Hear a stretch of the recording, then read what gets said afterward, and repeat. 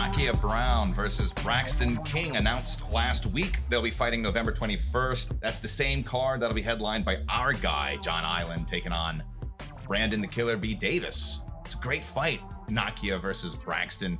Dude, Braxton looked sensational in his last outing with Atlas. Oh, he absolutely did. And then on the other token, I think it's kind of coming push to shove for Nakia. Like, he didn't have the greatest outing last week when he fought Cam Teague. Yep. Over on Empire. I mean, he got put to sleep, and I think it's going to be a good fight for him. Nakia, I mean, I think Nakia is a phenomenal fighter. He's a wonderful fighter. So I think that he should be able to shake off the cobwebs and come back with a very tough test in Braxton King. Yeah. Coming out of Juggernaut MMA over there with Lang Williamson, a very tough, knowledgeable coach. Mm-hmm. Braxton always seems on. I mean, I think it's going to be a good fight, good scrap. Yeah, I would say Braxton probably going to be a bit more competition than Cam was. Even Braxton is. Oh, he's super athletic. If you ask around, a lot of people are putting him up there as like one of the guys to watch, and rightfully so. So I think it's going to be interesting to see the adjustments that Nakia is making between last fight and Braxton, because I'm assuming it's going to be much tougher competition for him. Absolutely. But speaking of Cam T, I recently started following this dude on Instagram. Right. And he is hilarious. He had his Sugar Shane pose with his double title belt saying big news coming soon. But I've heard Justin Juno told me he's going to be fighting for the amateur 155 title.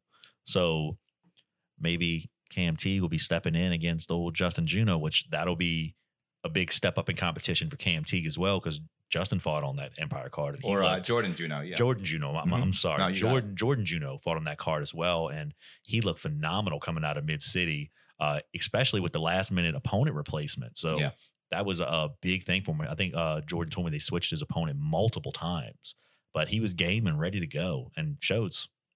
Some other local fight announcements. Ethan Hughes, who fought on that last card, versus Douglas Freeman, just announced for Empire Fighting Championship amateur welterweight title. That's going to be on December 19th, the same card that Jason Knight plans to make his MMA return. And Hughes is 3-0, taking on Freeman, who's 2-0. Not bad for a guy who's coming off an ACL injury, boy. Yeah, right. He looked good. He looked real good.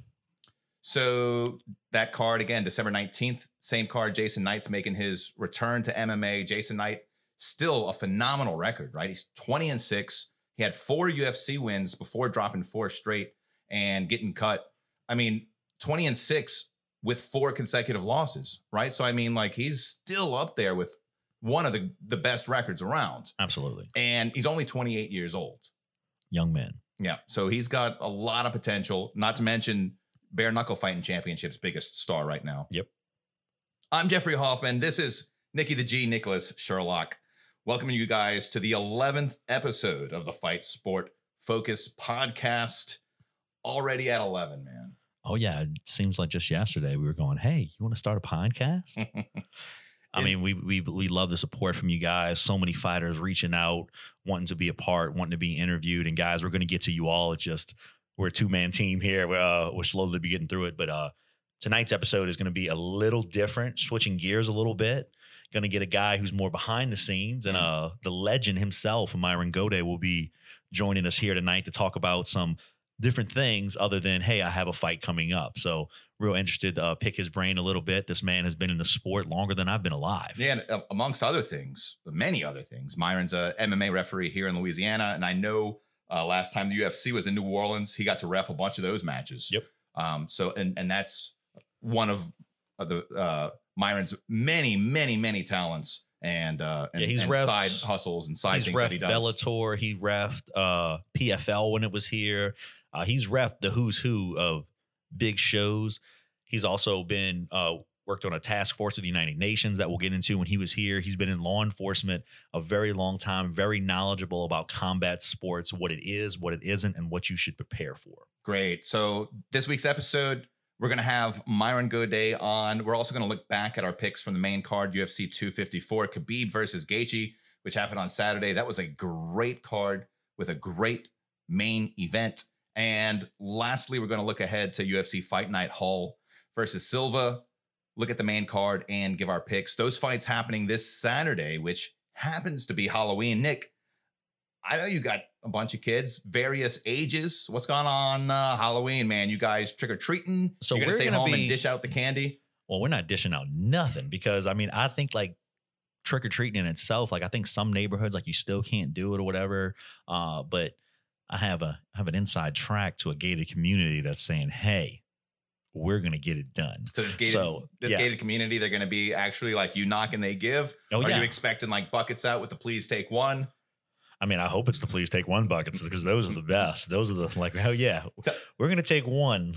All right. All right. Tell me about the candy distribution at the old Sherlock household. I mean, what kind of parent are you? Are you the type of parent that says, hey, child, this is the spoils of victory. Take it to your room and indulge at your convenience. You the type of parent that locks it in the cupboard, you know, and you dish out what you think they need when they need it while you're just filling your face when they're not looking. I mean, well, I personally, I'm backing off the sweets. I'm currently losing weight, down about 10 pounds since last week alone, you know, pat yourself on the back, old Nikki G. That dark energy. Oh yeah.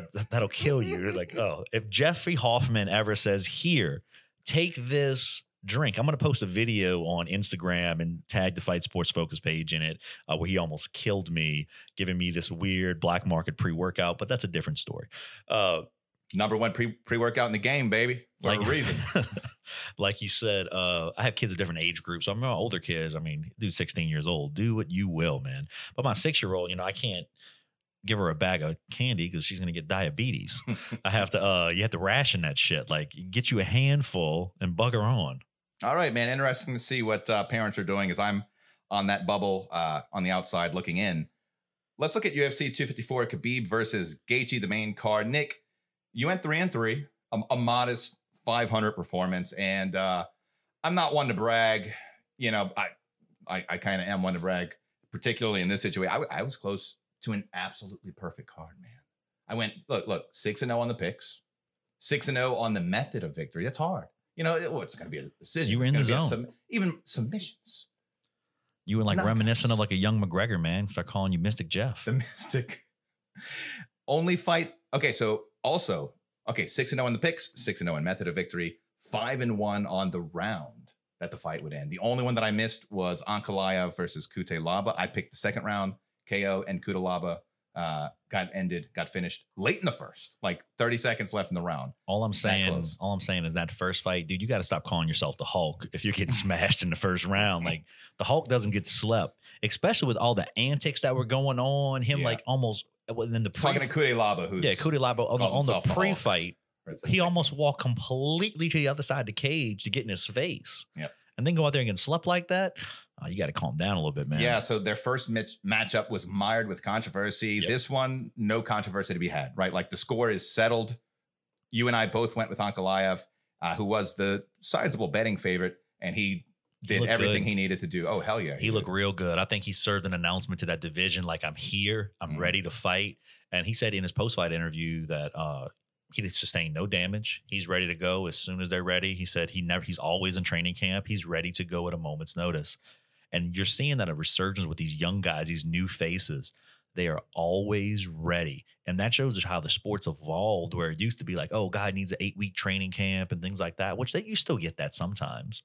But if you're training in your camp all the time, this is why I'm such a big fan of the same day weigh-in. Yeah. Because I think you should fight around your natural weight. So you're not cutting 20, 30 pounds to make this weight cut.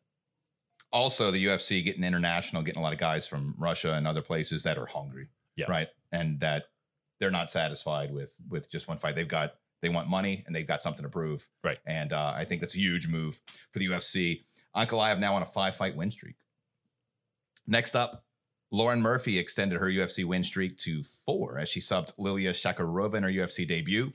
I went with Murphy, who was the favorite entering in fight week. Nick, you had Shakarova.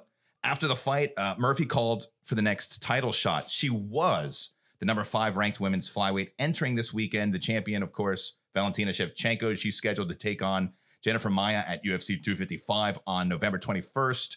Here's the kicker. Jessica Andrade, after absolutely dismantling Caitlin Chookagian in a return to flyweight 2 weeks ago, she's already the number 1 contender in the rankings. And we talked about this. I don't think Murphy stands a chance against either Shevchenko or Andrade. No, she won that fight, but she didn't look good doing it. But she won. Yeah. And she had a whole lot to say after it was over, but it's like, you're number 5. You're going to have to get in line. I think she's probably 2 fights away. Like she might have to fight like the number 4, number 3 gal, and then maybe get the winner of the champion. I think if Shevchenko wins, she doesn't get that fight at all. Yeah, I think the matchup that makes the most sense to me, not just for the division, but also in terms of the biggest matchup, the best fight, the moneymaker, it's Shevchenko versus Andrade. And of course, that's under the presumption that Shevchenko gets it done against Jennifer Maia, which for all intents and purposes, I think Shevchenko beats Maia, and then I also think Shevchenko beats Andrade. Yeah, but it'll be a great fight in the process, right? Probably go to a decision, and both girls possibly. Shevchenko has the ability to end the fight, of course, at any moment. Of course, Andrade, as tough as they come, as strong as they come, I think it goes to a decision. They're both a little bit busted up, and Andrade is definitely wearing that fight more than what Shevchenko will be. Third up on that card, making his UFC debut, we had Phil Hawes. And he had a lot of hype coming into this one. Boy, I called that one right. I knew that young man. The first round knockout, right? If you went anything other than first round knockout, you fucked up. Yeah. And look, a lot of hype coming into this fight. And in those 18 seconds that the fight lasted, he lived up to every ounce of the hype that he had. Yet another first round knockout for Hawes on a 5-fight win streak now, consisting of 4 first-round finishes in that 5-fight win streak. And I think it's safe to say that UFC middleweight division, we've talked about it before, that it's kind of thin up top. Welcome, Phil Hawes. Yeah, we'll see. Time will tell. In the fourth act, Alexander Volkov got it done against Walt Harris. Nasty front kick to the stomach. Dude, I love a body shot knockout, right? You had Harris. I went with Volkov, who was the favorite thus far on the card. Dude, betting favorites were getting it done, right? Even on the early prelim cards, betting favorites won almost all of them. I think Whitaker, the only underdog to win on the card, and he was just a very slight underdog as a fight. Whitaker, I mean, rolling right into that next fight. I mean, Whitaker versus Cannonier. I mean, Whitaker just, oh man, striking was on display. He was ready to go. He delivered it. He delivered another masterful performance. And I think that's clearly Izzy's next fight. I mean, if Izzy, unless he's going to keep chirping about a man he has no intention of fighting. So, I mean, I think that's kind of set for Izzy. Do you want to fight Whitaker or do you want to move up and fight John Jones? Yeah. That's kind of what you got. I think now it's set in stone that Izzy has to go after Bobby Knuckles. He's got to give Robert Whitaker the rematch. Right? He either has to do that or he's going to have to say, oh, I'll fight John Jones, because those are the only 2 fights that they're going to make for him right now. Yeah. Who do you want? How do you think that rematch ends between Izzy and Robert Whitaker? Izzy sleeps him again. Yeah. First fight, it wasn't even close. And you're always hesitant about giving the rematch when the fight is that one-sided. But in this situation, Izzy called out Jared Cannonier as the next guy up as long as he beat Robert Whitaker. Mm-hmm. And the way that Whitaker performed, you got to give him the shot again. But Izzy even tweeted, he goes, well, Jared, I mean, I guess it wasn't meant to be. Yeah. And just like you said, I don't think that the rematch ends any differently than the first one. As much as I don't like Izzy, he's the guy. He's the king at 185. And I think no one can beat him at 185. Yeah. He's either going to have to eventually move up or just continue to dominate. Well, we've got 2 interesting prospects who should be up there pretty soon, right? And that's Khamzat Chimaev, who's fighting both 170 and 185. And Phil Hawes, man, let's give him a couple other fights and see, because 185 a little bit thin right now. Main event. Khabib Nurmagomedov versus Justin Gaethje. Another dominant performance by Nurmagomedov. Yep. Second round submission. We talked about this on last week's episode. I thought Khabib lost the first round. A lot of people thought that he won. I thought he lost. I thought Justin was tearing his leg up, landing some shots, landing some exchanges, defended some takedowns. Khabib did get a takedown, but Justin got up. Yeah. And he got right up. And he was landing shots. I think the constant pressure of in his face, not giving Justin a chance to step back and set up those shots. I mean, it happened. Khabib went down. Khabib put him in a triangle, put him to sleep. I mean, referee was very slow because Justin tapped 2 different times. Desperately tapping too. And like the ref let him go to sleep. So the judges' scorecards were actually released, and 2 out of the 3 judges gave Justin the first round, 10-9. One of the judges did give it to Khabib 10-9. That was the guy on the payroll. Could be. But our guest is actually knocking on the door. Yeah, so, let's take a break real quick, and we can be right back. Yeah, let's get Myron in here.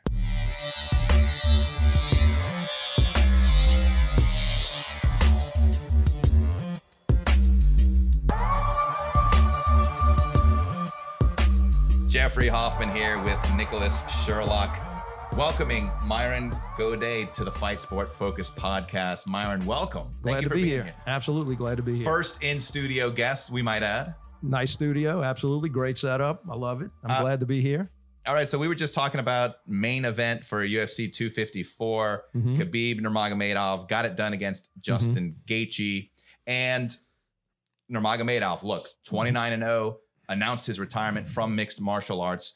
Let's talk about that. Khabib's career, right? His impact on MMA and the UFC. And what he leaves, behind in the wake of this retirement. He announces his retirement, but we got to understand, like 29-0. Yeah. He's only had how many fights he said in the UFC? 13? 13-0 in the UFC. 13-0 in the UFC. Because those fights in Russia, he was fighting nobodies. I mean, does that shit really count? And then when you go break down his 13-0 in the UFC, he's had 3 title defenses. He's only defeated 1 former champion, delivered no rematches whatsoever. And in the world of champs, where people are going up and down divisions, he didn't even clean out the 155 division. So to say he's pound for pound the #1 fighter in the world is asinine. Jon Jones is 15-0 in title defenses alone. Yep. So Khabib announcing his retirement. So a lot of greatest of all time, a lot of GOAT talk going on out there. And he's on UFC, put him as the #1 pound for pound fighter in the world. #1 pound for pound right now because Jon Jones isn't fighting. He doesn't have anything scheduled. Well, they got Bones as number. They got Bones as #2. He surpassed him. Yeah, well, that's why he surpassed. I don't know if I agree with that. I don't think I agree with that. I mean, Jon Jones hasn't lost, right? Like you can't replace Jon Jones if he hasn't lost because he has done nothing to be surpassed as the #1 pound for pound Khabib's beat fighter. some great fighters, but if you look at Jon Jones's rise to fame, the people he beat and how he beat them, and the time he beat them as well, right? And then he beat them multiple 2012. times. Now, I'll add this about that, though. I mean, do you really think that there is a such thing as pound for pound greatest fighter? Because if you really look at the sport, I mean, Jon Jones aside, I agree. Jon Jones is probably, if I had to make a pick, I would go with Jon Jones. But at the same time, if you look at fighters, different fighters match up differently against other fighters. It's sort of like in the NFL. You might have a great team that matches up well against other teams, but then they might have a really crappy team that beats that team because they just match up poorly. Right. And the same thing happens with fighters as well. So I think fighting has so many variables, and I think that every single fight is different no matter what. So it's kind of hard to actually even say that there is a perfect pound for pound fighter. Yeah, the old MMA math, right? Well, this guy beat fighter A, beat fighter B, fighter C beat fighter A, therefore fighter C should beat fighter B, and it almost never works out that way, right? Because matchups make fights. No, because the sport's so, I mean, look, you can try to make odds all day long, but we all know that upsets are common in MMA. It's probably the sport where upsets are the most common when you really think about it. It's the hardest thing to make a successful pick on. Right. It is. I mean, but again, if we are going to talk that, Jon Jones would probably have my vote for, best of all time right now. Okay. So what Khabib has against him is obviously not defending the title enough. He's had 4 title fights. He's defended only 3 times. And you look at some guys like GSP, Anderson Silva, Demetrius Johnson, and Jon Jones, 8, 9, 10, 11, 12 defenses. And what does it mean when you're defending? It means you're constantly facing the #1 contender. You're constantly fighting the next guy up, the next best, as opposed to, making your run. You look back in the day, a guy like Matt Hughes that had a stranglehold on the welterweight division. Right. I mean, I think the biggest thing with Khabib is he's leaving a lot of fights on the table. He has not fought Tony Ferguson. He has not fought Dustin Poirier again. He has not fought Conor again. And there's a lot of fights he's walking away from, and I get it. I respect his decision. Do you think he's coming back or no? I don't. Yep. I think he's he's done. I think that hats off to him for coming back and dealing with the personal tragedy of losing his father. I still have my father, so I can't begin to understand what he's going through with that, especially having that relationship they had. Father and head coach. Right. We talked about that a little bit last week on the podcast. So he came back, he got the job done. And so if he feels he can't go on, he feels like he's done, he's done. But yeah, one thing I'd say about Khabib is that whatever you want to think about him, I really think he's a person with convictions. And I think if he says he's done, he probably means it. And I would think that of all the people that probably can't be lured back with money, he would probably be one that would be difficult to do based on his personal convictions. Yeah.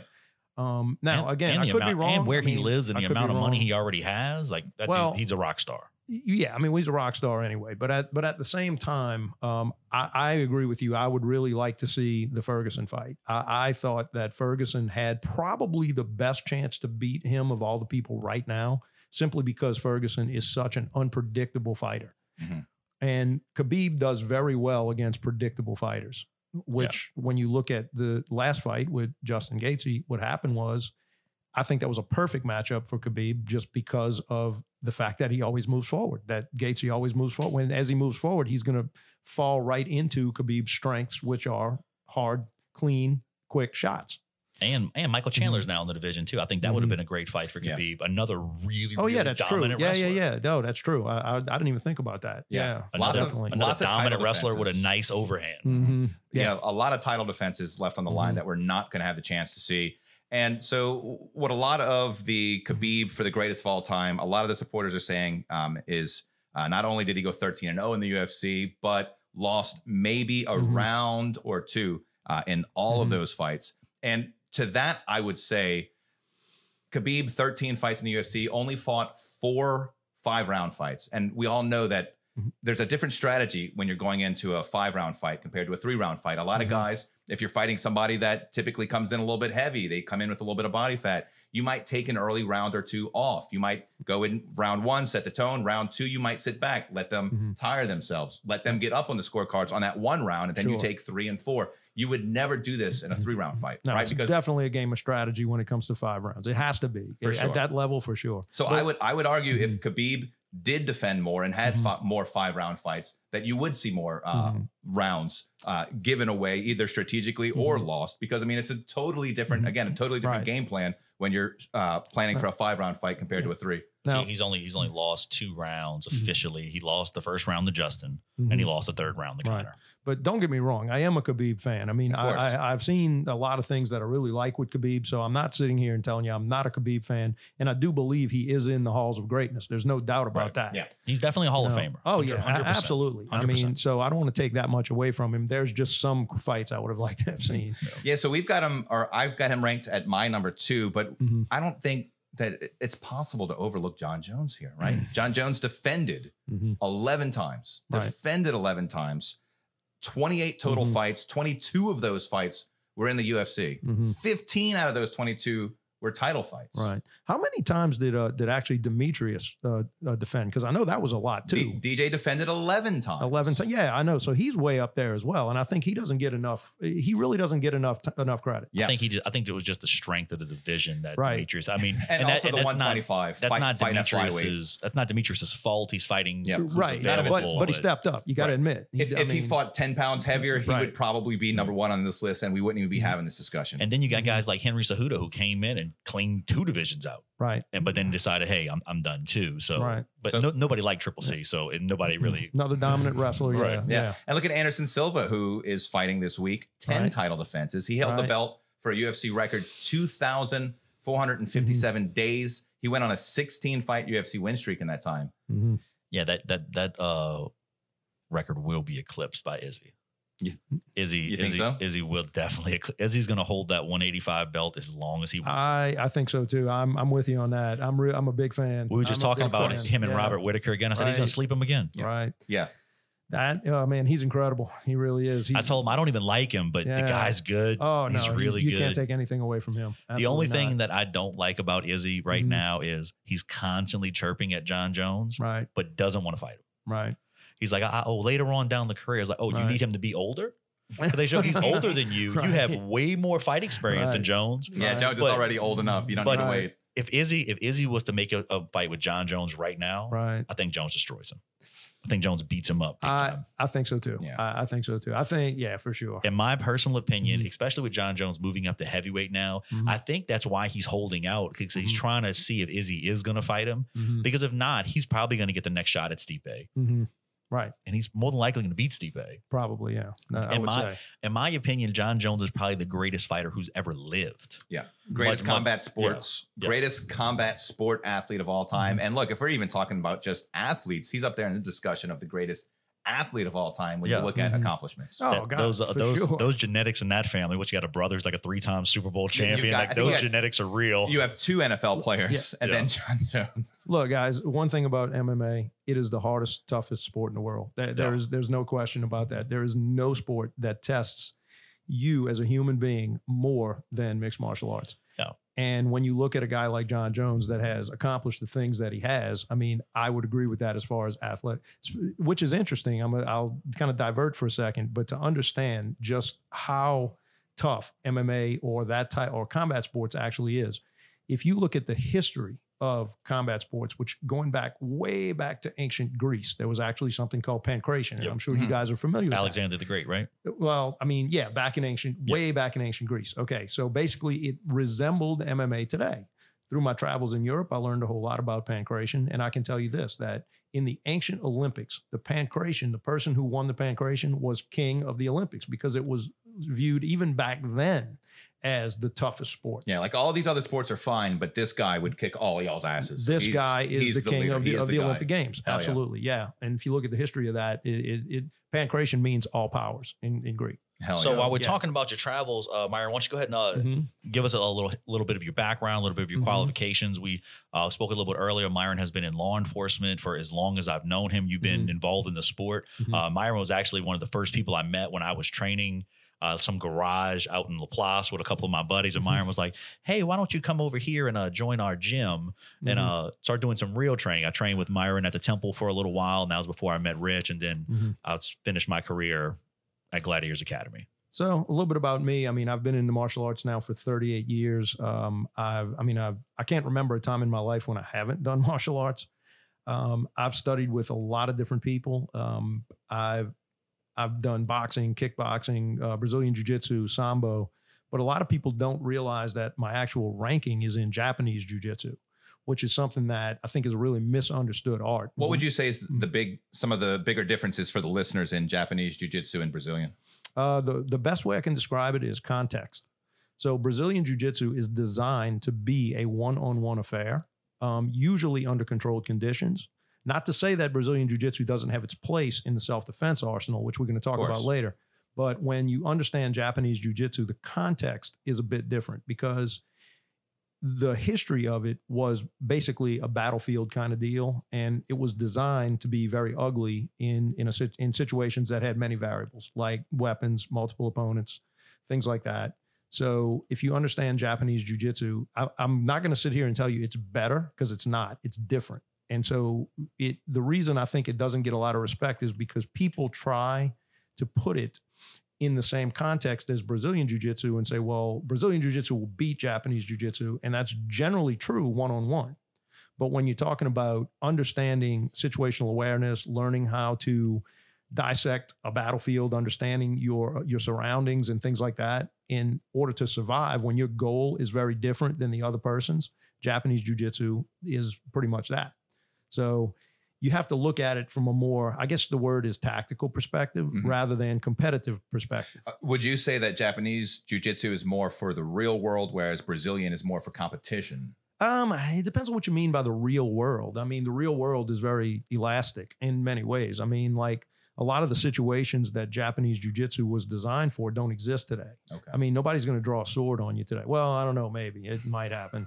It's 2020. It gets wild. It gets wild in Florida. If it's going to happen, it's going to happen in Florida. The Florida man will, yes, absolutely. Somewhere in the panhandle. It's not right. Correct. Yes. The redneck Riviera. Absolutely. It's a little different down in old Florida. Right. So, but anyway, what I'm saying is that Japanese jiu-jitsu, it's an adaptable thing that can be applied today. But a lot of what it was invented for really it's kind of out of context today. Would you say, obviously not in age, but in tradition, as far as like a traditional martial arts, as far as it being more of a holistic experience, would you say that that's what differentiates, a big thing that differentiates Japanese jiu-jitsu to Brazilian jiu-jitsu? Yes, it's much more holistic. I mean, the Brazilians will tell you that because the Brazilians actually got their jiu-jitsu from judo and Japanese jiu-jitsu. I mean, we know that history. They just adapted it to their own purposes and their own physiques, which was brilliant. But at the same time, when you look at Japanese jiu-jitsu, yeah, holistic is a good word because it did involve strikes. It did involve locks. It did involve throws. It even involved weapons. I mean, so when you start seeing that, It's much more holistic. And I read in I knew this personally, but me and Jeff were talking about this a little bit ago. You were with the United Nations for a little while in Europe, and y'all were like tracking down like sex trafficking rings, correct? Not exactly. Well, yes and no. Between 2003 and late 2005, I was actually working for the United Nations under a contract. I was in what's called the United Nations CivPol program, which is we're under the State Department of the U.S. and the United Nations, and it's a cooperative effort to go into war-torn countries to rebuild infrastructure. So I was doing that for quite a while, and dealing with human trafficking was part of it, but also rebuilding the infrastructure of a police force in a place that was devastated by a horrible war. So I'd spent I like to say I was doing James Bond work in a Mad Max environment. Nice. It was actually it was a peak performance time in my life, because I really, as dangerous as it was and as chaotic as it got, I really learned a lot from it, and I got a lot from it. Is this the time when you were also snowed in Europe, when you wrote the ABSAC course and things like that? Correct. Yeah. It would get like -20, and sometimes it would snow. And over in the place I was actually in Kosovo. So in Kosovo, if you know anything about it, the weather in the winter is really rough. So we would get snowed in, and I decided I'm not going to just sit here. I'm actually going to create something. And what did you create again? I created what was called, basically it was a bouncer certification course. That's the best way to describe it, because I saw the need for people who actually work doors professionally, especially as I was traveling around Europe and going to all of the major cities like Stockholm, Amsterdam, Berlin, Munich, Paris, all these places. I noticed that the people that were working in the bars were generally a lot more, I'm going to say, well put together and much more professional than a lot of what I had seen here in as far as people working bars. Not that we don't have some really effective doormen and bouncers in this country. It's just that in Europe, it's held to a much higher standard, and they generally make quite a bit more money doing it, at least from what I understand. So I said, I was sort of inspired by that. I said, maybe we could create a program here that would allow people to elevate their abilities at a job like that, and it would be looked at much more professional than something just like, oh, you're just a bouncer. Well, what were some of the big changes that you wrote about? Some of the main ideas that would differentiate your style of bouncing compared to what you might see at an average bar? Well, the first thing is that you have to learn how to make good decisions under bad conditions, and you have to be able to do that under the scope of what the actual law is in your area. And as I taught later on down the line, which I guess we'll get into in Louisiana, the people who are working doors, I would tell you that, I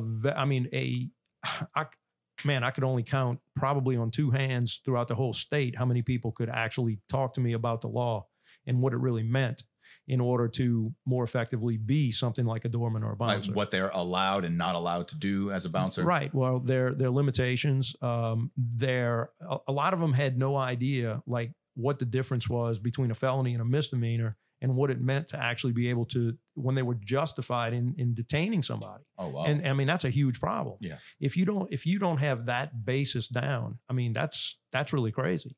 So I created a program that would educate them on that. It was much less on the physical side and much more on the knowledge side that could give you a little bit of experience and wisdom to be able to apply it when you're doing that job, because that job is really a judgment-oriented job.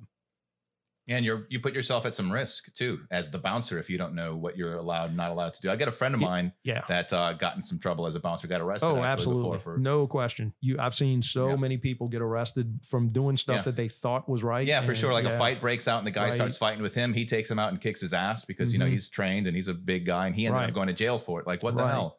And a lot of people who are doing that job don't realize that in court, sometimes you're going to be held to a higher standard because you have that job. Because a bar has placed confidence in you to be able to do it, you will be held to a higher standard. And a lot of people who I was educating at the time really had no idea. They did not know.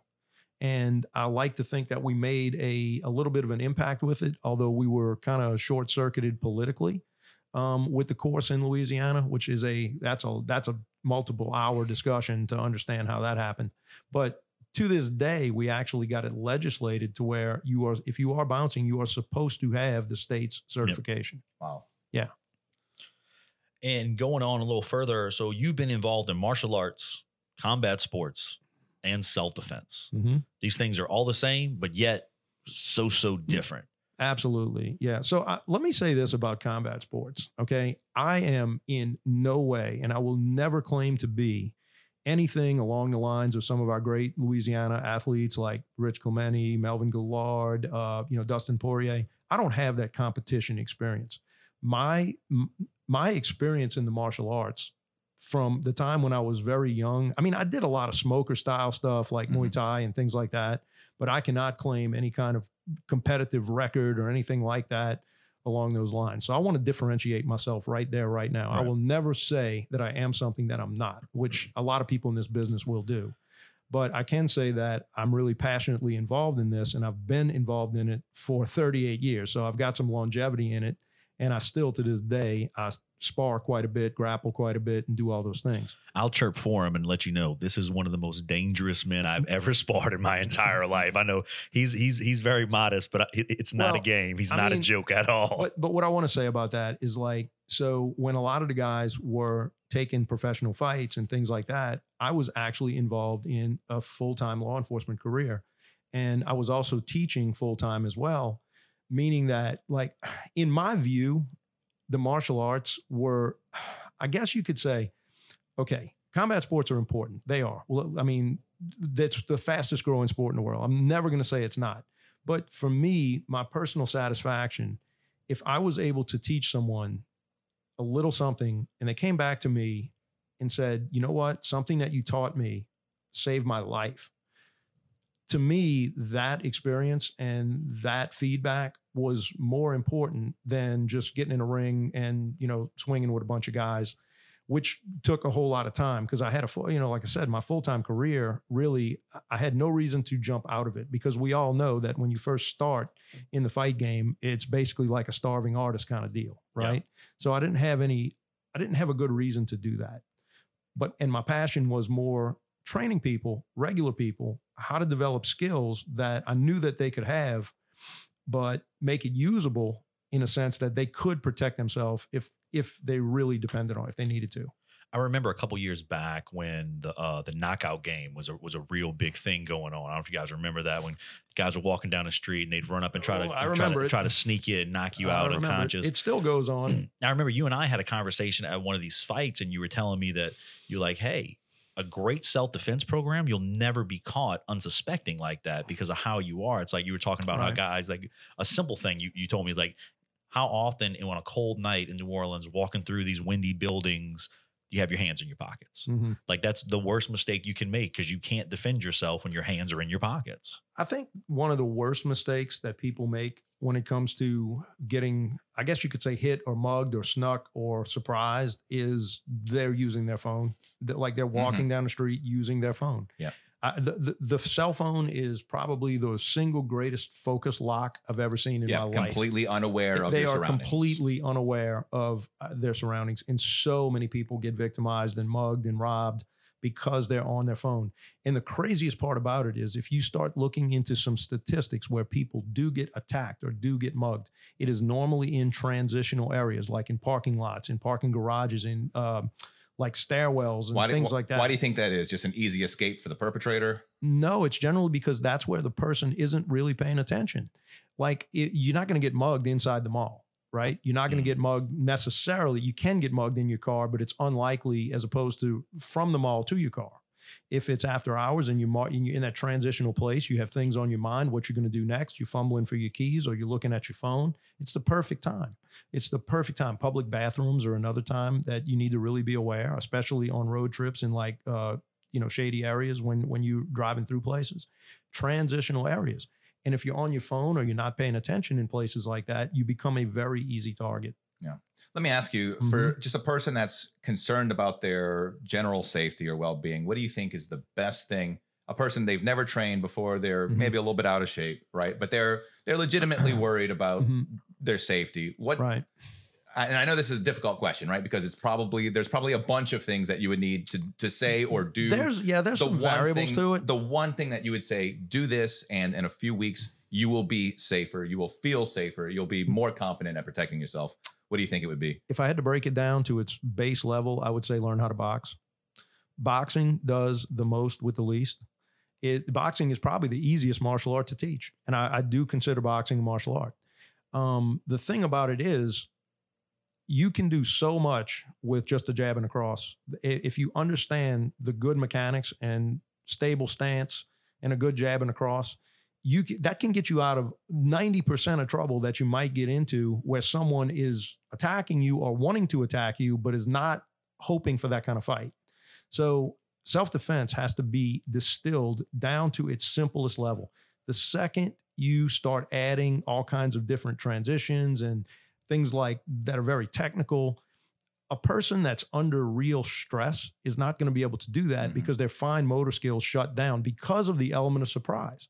And so the thing about MMA and the thing about combat sports is that what's happening to you is quite different because you're prepared for it. Like, it's not a surprise that you're going to get punched in the face in the cage. We know that, or when you go box or kickbox.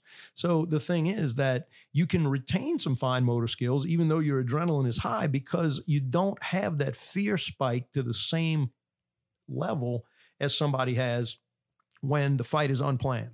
So I'm not saying it's not scary to step into the octagon. Of course it is. But it's not the same thing as if you're walking with your kid to your car and then someone jumps out in front of you and now you have a confrontation that you did not prepare for. You don't know if this person is armed. You don't know what's going on. And it literally hits you out of the blue. So the fear spike that you'll experience from that is very different. So in self-defense, what you need to be able to do is something that is so simple, but yet with conviction and with no hesitation and at the same time, judgment.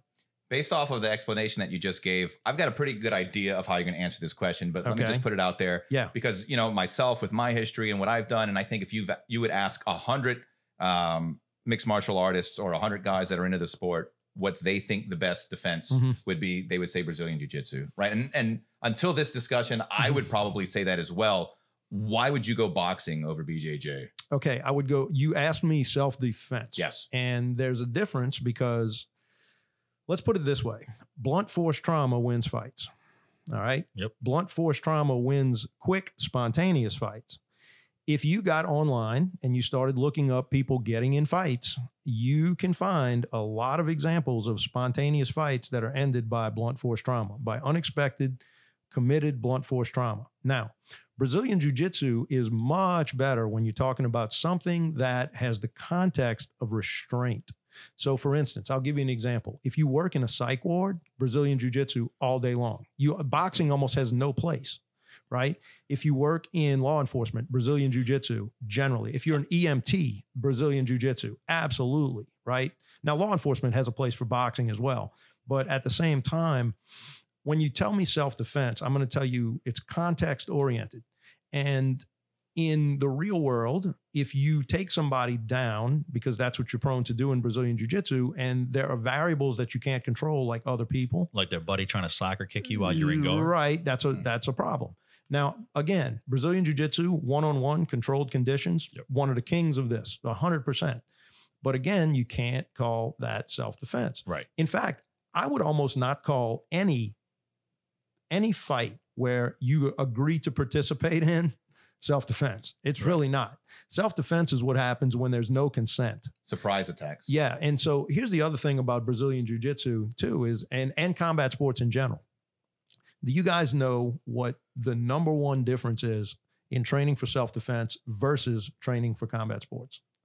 Tell me what your opinion is on that. Combat sports, you're looking to get into a fight. You're looking to test the abilities that you've gained. Whereas self-defense, you have these abilities, but hope you never have to find out if they work. I would say the venue, fighting on concrete versus fighting on a mat. Okay. I'll simplify it for you. The goal of each person is different. So here's what I mean by that. In combat sports, if we're going to have an MMA fight, we both have the same goal under the same rules. I'm either going to submit you, I'm going to win by the judge's decision, or I'm going to knock you out, or submit you, whatever. But our goal is identical. Same thing is true with boxing, judo, jiu-jitsu, sambo, any of the combat sports. There's no combat sport that I'm aware of where people have different goals. Whereas in the self-defense world, my goal might be to get in my car or get away from you to get in my car, whereas your goal might be to grab me and throw me to the ground. Or if it's in the case of like a female or a woman where they're trying to pull her into a van or something like that, she has a very different goal. And so when you understand training for self-defense, you can manipulate that to understand how to create scenarios so that your training is better. So the thing is that when you walk into the octagon, that is totally consensual and you have the same goal. But if I'm training you for self-defense, or I'm training someone in law enforcement, or I'm training someone in security or something along those lines, very often that is the bottom line. The goal is different. So what should a person be looking for when they're looking to be trained in self-defense? Because you have so many of these things you see on Facebook where you have these guys with their superpowers, or they're trying to teach you how to do that sing solar plexus instep stuff, where they grant you that false sense of security. So self-defense is a minefield of bullshit. Like it is, there's almost nothing in the world. The only thing I could think about that might even be close to the amount of bullshit is something like hypnosis. Like hypnosis is real. It is a real psychiatric tool or psychological tool. But the problem is like the people who really understand it are few and far between. And like the people who say they do it are very numerous. Whereas the same thing is true with self-defense. Almost any clown can get up there and claim to be teaching self-defense. But the problem is they're not doing it in such a way that's going to be effective, because there's no bar to prove that it works, kind of like in combat sports. So like, here's a good example. And I don't want to pick on Krav Maga because there's some really good practitioners of Krav Maga, but let me use it as an example. And I think most good, legit Krav instructors would agree with me on this. Most things that claim to be teaching self-defense are actually demonstration arts. So what that means is the way you train is a scripted demonstration that you do over and over and over again. And I think this is demonstrated best by the evolution of mixed martial arts. Oh, 100%. Right? You find out which ones work and which ones. But you can apply the learning principles of mixed martial arts to self-defense if you understand what to do. So for instance, like here's a good example. You could go online, you go to YouTube or go anywhere like that, and you start looking at some of these defense videos, self-defense videos, and like you'll see a million comments that say, oh my God, that was beautiful. Does it work? Like, or you see like some kind of crazy, kung fu video. Oh man, that was great. Does it work? Does it work? Does it work? But what you will never see is you will never see a high school wrestling tournament on YouTube where comments that say, high school wrestling's great. Does it work? No, because they're wrestling. The same thing is true with, I mean, you could go to a 14-year-old's amateur boxing tournament and there's nobody going to be in the crowd go, oh, man, that's pretty. Does it work? Right. No, because they're boxing. Yep. So the thing is, when you understand the learning principles of combat sports and you start to apply them in the context of where the goal is different, it's actually easier to teach. It's actually, and it gets the person to a place where they can really apply it rather than just do a demo over and over and over again. Now, one of the problems with that is that the demo gets either YouTube or Instagram views and stuff like that. And people are really easy to fool with this because they really don't have a proper context to compare it to. The average person, I mean, if you think about how many people in the United States alone train in martial arts versus the population, it's a very small number. Yeah. And so most people that would look at something like that, they won't understand the context, and they're not even prepared to have the right conversation because what they're looking at appears to work. So like if you ask me, do punches work? Sure. Do knees work? Sure. Do elbows work? Sure. And I watch a Krav demonstration and all those things are present. The problem is that the person doing them is generally not capable of doing them because all they've done is demonstrations. Mm-hmm. Does this make sense? Yeah, absolutely. And demonstrate I think, with no resistance. Yeah, and I think in any type of free market, and we can say that like, okay, mixed martial arts is kind of a free market, right? Because you've got things that are in free competition with each other. And if you want to test the efficiency of anything, whether that be an idea or a business, put it in a free market in competition against others, and the ones that are better succeed. I think competition is the best thing in the world for martial arts because it makes everybody get better. You should not be aggravated with stupid dojo politics if somebody opens up down the street from you. You should actually see that as an opportunity to get better. Right. I've never in my entire career teaching, I've never not welcomed another martial artist who has the right credentials to open up around me. I mean, my God, I would think that's wonderful because you know what? I'd be training in his classes too. I'm always open. I always want to learn. I'm like an eternal white belt, right? So when you look at it that way, yeah, I agree. It's definitely a free market thing. When I was trying to do the eternal white belt thing, they told me I was sandbagging. Sandbag. A totally different idea of the eternal white belt. I got it. Right. Yeah. That's what they told me. I could not compete at white belt anymore. Right. Yeah, I think that's probably one of the biggest things that mixed martial arts has brought to martial arts in general is like, if you want to do demonstration style stuff or taekwondo or Krav Maga or something like that, that's fantastic. Right. But what mixed martial arts has done is it's shown people what actually works and what actually works most efficiently. I believe that I believe that you can look at martial arts, combat sports, and self-defense kind of as three circles that converge sort of in the middle, but they're not all the same. So they have elements of each, but there's a place for martial arts. So for instance, I'll use Tai Chi for an example. Okay. We know that Tai Chi, you're not going to win fights using Tai Chi, right? But it's placed in the context of a martial art. Okay.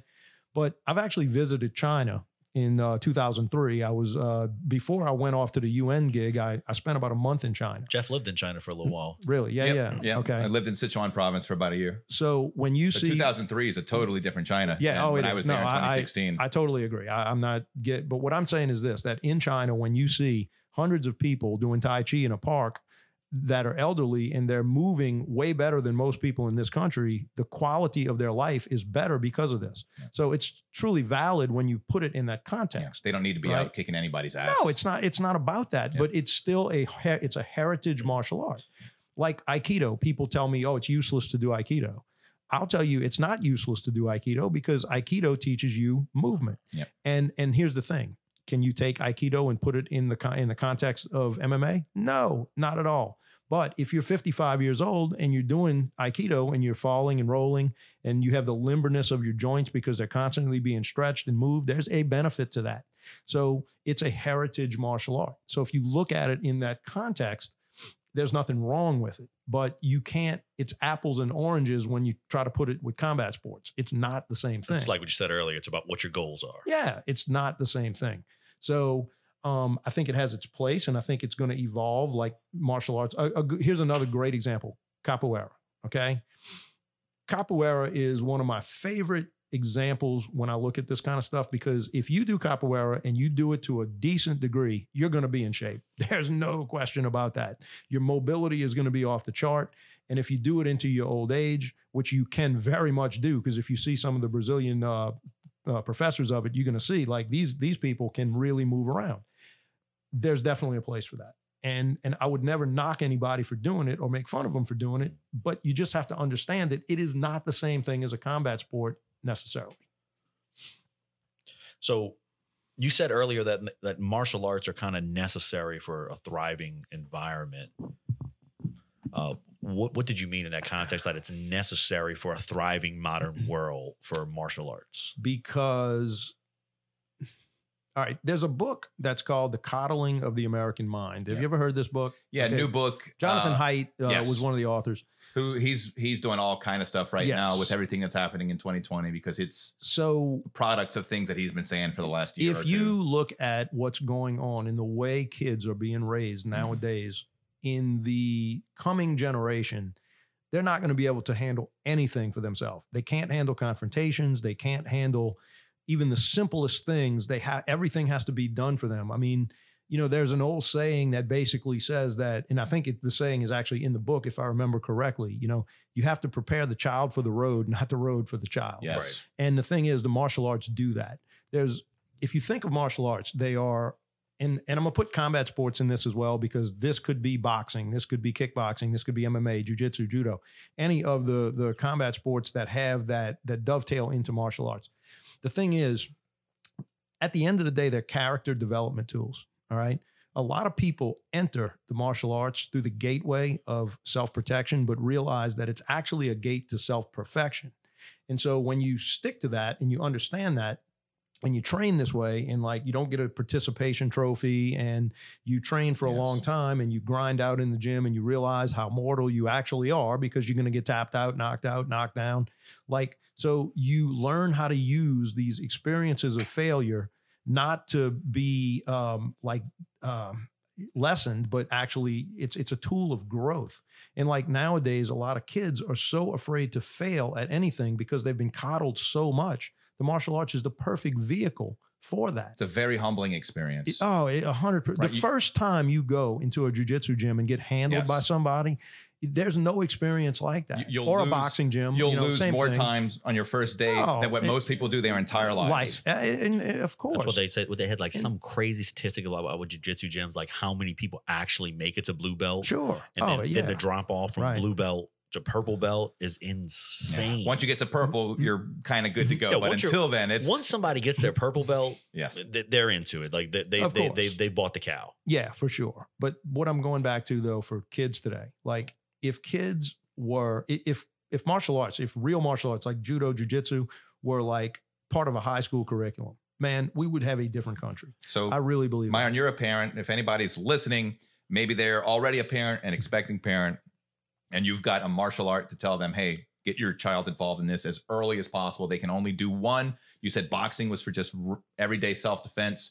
What martial art would you say, hey, get your kid in this as early as possible? Wrestling and jiu-jitsu.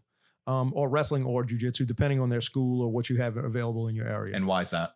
Because children naturally wrestle. Like they grab each other, roll around, and do stuff like that. It's a natural thing for kids to do. It's something that if you start to understand it and you let them grow with that, it's going to be nothing but good. And it's also, since there's no striking, a lot of parents are more comfortable with it. But it is, at the end of the day, a full contact art that you can do 100%. And you can do it with a relative degree of safety. So you do get to test yourself from a very young age, and both gi and no gi, and you start to compete in tournaments and things like that. That's wonderful. That's great for a kid. It breeds that mental toughness real young. Sure. Yes. Now, I'm going to say Brazilian Jiu-Jitsu or wrestling. I think they're both equally valid because I think they kind of do the judo. I'd put judo in there as well. I mean, anything that's an established grappling art that you could do. So yeah. And as far as like with your law enforcement career, like you touched on a little bit earlier, you said jiu-jitsu, and with the scape of the world that we're in right now, with law enforcement and people resisting arrest, do you think that there should be some type of legislation that requires jiu-jitsu for active law enforcement members? Because I've heard it said from my buddy Scott, who's in Slide LPD. Sure. He said that become a blue belt, you're a superhero on the street. It depends. I don't think you'd ever get any legislation like that based on the fact that most police academies in the United States are so disparate in their requirements and things like that. Yeah. Each state is completely different. So when you start looking at something like that, you would literally have to do that as a very, very small case by case basis. Yeah. There's no way you could issue sweeping legislation to do something like that. So it had to be kind of like a department by department, very localized, agency by agency. Yeah, totally. I mean, I would actually think, believe it or not, I think you do better with wrestling. And I'll tell you why. Because wrestling is more accessible. Right. So if you start thinking about think about how many high schools have high school wrestling. Right. All right. You start looking across the nation, high school wrestling is very ubiquitous. It's everywhere. Right. Mm. So you could actually take high school wrestling coaches and start applying that into things like security training, law enforcement training, much more so than I think Brazilian Jiu-Jitsu, because there's really there's just more of it. Yes. So think about this. How difficult is it to really find somebody very good at Brazilian Jiu-Jitsu? I mean, they're pretty rare. I mean, and for a reason. But high school wrestling is much more time tested when it comes to being available. Yeah. I'm not saying it's more effective necessarily. It's not a comparison. It's an availability. Yeah, you can't compare reality with your idea of perfection, or with some hope. You have to compare it with what's in the real world right now. Like the ideal situation might be every cop's got to be a purple belt or something like that. That's never going to happen. But in reality, the need the demand outweighs the supply so much that you kind of take what you can get, right? He's got a clean criminal record. He can move around a little bit. He's somewhat agile. Sign him up because we just need you that badly. I mean, law enforcement is a rapidly changing thing. And I think that even in the next 10 years, it's going to be something that's hard to recognize from what it is today and what it was back in the like 1990s. Change, do you think overall positive in the next 10 years, or it's going to be? I'm actually I'm optimistic. I really am. A lot of people are not. A lot of people think, oh, it's just falling apart. I actually, like I tend to look at everything else, I look at it through the lens of it's an opportunity for growth. It's an opportunity to reinvent the profession and make it different and make it better based on a changing society. What changes do you think we'll see in the next 10 years? Ooh, I think I'm going to get off of the martial arts for a second. If you want to talk about that, what kind of changes I see, I think you're going to see a lot more integrations with like things like facial recognition. That's going to quickly give an officer an identification of someone who's possibly dangerous. Okay. So not going through the whole, can I have your ID? No. I think. Well, I'm telling you to give me your ID, so give it to me. So no need for that. If you start looking at what's going on around the world, people talking about the surveillance state and things like that, not going to get conspiratorial. It's not about that. I'm just saying that there's a lot of converging technologies that are going to come together to make law enforcement probably a lot more effective quickly. And I mean, there's a need for it. That's good for you. That's good for me. That's good for the police officer. Yeah. It's good for everybody. So when you start looking at it and you start understanding it, and you see the convergence of those technologies, and then you see what better training really looks like on the more defensive tactics angle, you can make a much, much, much more effective law enforcement officer. So I heard something the other day. It's like the average officer gets like maybe 4 hours of defensive tactics a year. It depends on the department. And again, like it's kind of like Sesame Street. One of these things is not like the other one. Right. I mean, like all these agencies are vastly different. So and this is part of the problem, is that there is no uniform standard across the board. Right. So you can't take like take a ruler and go, hey, they're doing this in California, but New York's doing this good. And then when you really look at it, I mean, policing in California is a different thing than policing in, say, Florida. Right. I mean, and I'm not trying to make a good or a bad comparison. I'm just saying different communities have different needs. Right. And different communities have different makeups. They have different geography. They have different populations. So it's a different kind of thing. Like policing in Europe. When I was overseas working for the UN, the policing in Europe is done on a very different kind of thing. Yeah. I mean, if you understand, like, all right, my view of law enforcement, you can break it down to three things. As complex, it's probably the most complex job in the world, by the way. But if you understand it, you can break it down to three things.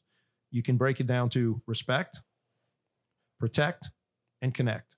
And so I'll explain what I mean by that. You have to respect all people. If you don't, you're in the wrong job. You need to start with respect. If you can earn and give respect, most of the time, the vast majority of the time, you will never have to do anything that involves force. Now, the next thing is you need to understand what it means to protect the community, to be a guardian, to understand that. So your responsibility, respect, protect, and then connect. Because what law enforcement is today, it's actually a situation where you are sort of a go-between between social services and people. So a lot of times law enforcement officers are the ones that actually have like an initial assessment to connect someone to a service like a shelter or maybe some kind of mental health care or something like that. So you have to understand what it means to connect the community and be a connecting point in that community. So that's kind of the essence of what you might call community policing, is to know your neighborhood and know all of that kind of stuff. So, and I think that most people kind of like martial arts. When they look at police officers, they actually have a view of what's on TV rather than what the reality really is. They have a Hollywood view. Sure. And you hear this a lot. It's like, well, why didn't you shoot him to incapacitate him? And like nobody in the history of guns has ever shot to incapacitate. When it gets to shooting, you're past the incapacitation stage. I mean, put it in the same context of martial arts. Like somebody who watches John Wick, right? Okay, yeah. John Wick's great. I mean, that's a demonstration thing. That's awesome. It's cool. But at the same time, it's not reality. Just like if you watch an edited version of some law enforcement show or you watch like law enforcement fiction, it doesn't give you what reality is about. Yeah. Same thing with like the medical field, right? Because Oh, yeah, of 99% course. of what people know about it comes from television. Right. And television Right. their job isn't giving you the truth or like an accurate depiction. Right. Their job is giving you what's Sure. exciting and what's cool for you. And that's very different It's from what about getting in views. Yeah. And so not even about law enforcement, but about all of this that we've been talking about in general. One of the obstacles that I see in today's society is that people have completely 100% lost their attention spans. And so it's almost impossible to truly explain something that is a concept with a lot of moving parts. So if it doesn't fit into a 20-second soundbite, you're pretty much going to lose a lot of people. And it doesn't mean that people are stupid. It means that people are processing information differently because of their digital devices. So if you look at that and you understand how that's going, you may say that's good, you may say it's bad, but at the end of the day, to explain a complex topic to people like martial arts, because we know is incredibly diverse, it's very difficult to do. The same thing is true with the military. The same thing is true with law enforcement. The same thing is true with, like you said, medicine.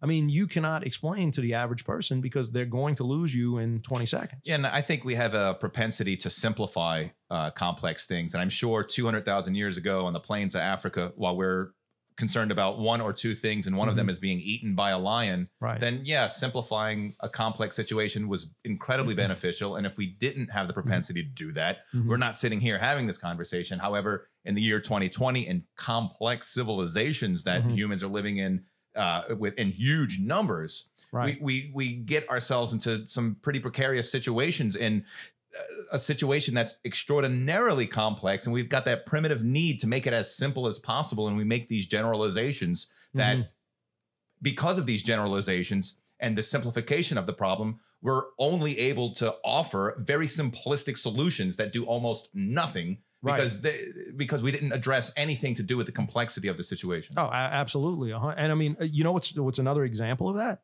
Education. Yes. I mean, education might be the top of that list. When you start and look at what's going on in the public schools today, I mean, oh my God, it's scary. It really is. And if you talk to teachers that are longtime teachers, the change is so rapid right now. When you start talking about technology and you start talking about how people learn and things like that, I mean, my God, school is outdated. It's outdated, and it's going to become outdated every 6 months. As you see how things, like, I don't know if have you been in VR yet, in like a good VR rig, like the Oculus Quest or anything like that? PlayStation 4. I've been on one. Hell yeah. Okay. Tell me that's not going to change everything. Like, seriously. Have you read Ready Player One? Of course. Oh, absolutely. my goodness, man. I think Ready Player One is a really interesting discussion on some of the things that are important in the future. But I will say this, again, I'm an eternal optimist, and I think something like VR is actually going to bring social skills back. And I'll tell you why. Because you're going to have something like a personal telepresence that's going to require you to have some etiquette rather than just texting or typing on a screen. When you text and type on a screen, a lot of times the context is completely gone. Yes. So it's much more difficult to be able to do that. And it's very easy to shut somebody off or do something like that. And you have a propensity to say things that you might not say in real life. But if we're doing something like a VR kind of meeting, my social skills kind of have to come back because there's going to be there's going to be a more emotional investment in what's happening. So I think that as these technologies get better and we get more connected, I'm hoping that you're going to see that be an improvement when it comes to that. So switching gears and going back to the martial arts self-defense thing, what do you think is the biggest reason that the average Joe goes, I need to learn self-defense. I need to learn how to protect myself or my family. Why don't they go out and achieve that? I think one of the things that I see the most when people come for self-defense, they just had kids and they realize that, you know what? I have a different priority now. Right.